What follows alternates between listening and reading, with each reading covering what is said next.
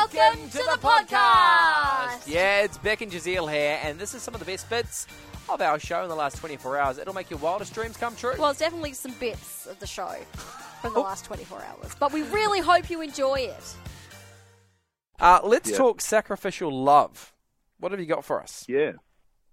So today we were kind of thinking, I was thinking about what to talk about. You know, it's been a while since we chatted. I just reckon one of the most powerful things, and so I'm going to talk specifically to men today, and so probably all the women will listen in really intently. But I want to talk about the idea of going all out.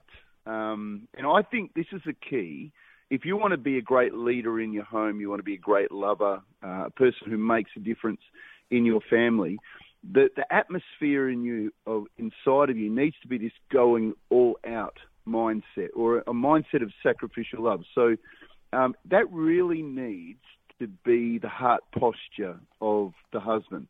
And if a husband's going to be everything that God intended him to be in the marriage, he's got to think of his heart posture like the same as the posture of his back. You know, that you have a spine, you have the three key areas of your backbone, which is your neck, your middle back, and your lower back. And we need to maintain like the curves of the back. Good posture allows us to maintain the curves and allow the best and maximum flow. And so we know medically that posture has a magnificent effect on our system, like our musculoskeletal system, the sense of protecting ourselves from injuries. Good posture causes the neck and shoulders and protects us from back pain.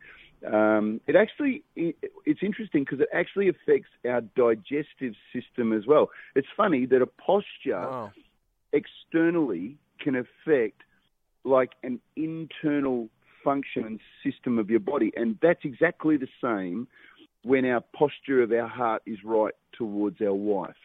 And the key verse is Ephesians 5, which talks about that. All right. So, yeah, I'm struggling to draw the correlation between that and actually how it relates to husbands. Literally, it's an open-hearted posture position towards being willing to sacrifice. In other words, if my mindset going into the marriage as a husband is my posture is one of sacrifice, I'm going to give myself completely. So what's the opposite to a go-all-out sacrificial mindset? It's a tit-for-tat mindset. So a going all out means whatever happens, I'm giving you absolutely the best I can. Whatever it takes, I'm going to live my life loving you passionately and living with it, giving you everything I've got. Whereas a tit-for-tat is kind of like a mindset, I'm going to love you to the measure of you'll love me. If you choose to do this for me, then I'm going to do this for you. And we all kind of have our own little a register of what's been done and brownie points, and all of that is just a lot of rubbish. If you want to be a great lover and a great husband, you got to just determine I'm going to set the culture and the atmosphere in my home. I'm going to give it everything. I'm not just going to hold back based on the performance of my spouse. I love that. You talked about the posture. What does it mean practically? Yep. Okay, let's just look first. I'll give you an anchor verse, which this is a blinder of a Bible verse, as in a good one. So as in Ephesians 5 says, husbands, go all out in your love for your wives, exactly as Christ did for the church. A love marked by giving, not getting. Christ's love makes the church whole. His words evoke her beauty. Everything he does and says is designed to bring the best out of her. So let me give you 4 quick considerations with what that verse actually says. The first thing is, when I'm going to build a great relationship with my wife as a husband, I'm going to give her first priority as my spouse. And that's a bit of a subjective thing, but how do I recognize when I am prioritizing and going all out in my priority? Well, I'm giving her priority of time, of focus, consideration, respect, and all those things that are important. I don't make her the last point of reference. I make her the first point. She's my priority. Number 2, I'm going to think sacrificially. In other words, I'm going to look for opportunity, I'm going to look where it's needed, and I'm going to look where I'm gifted at using those things to sacrifice, to help, to serve, to build our marriage. I'm not going to think of myself first. In that verse, it says everything he says and does is designed to bring the best out of her, not him. Number 3, I'm going to speak intentionally. Intentionality is the key. It says everything he does and says is designed. It's designed to bring the best out. In other words, it's intentional.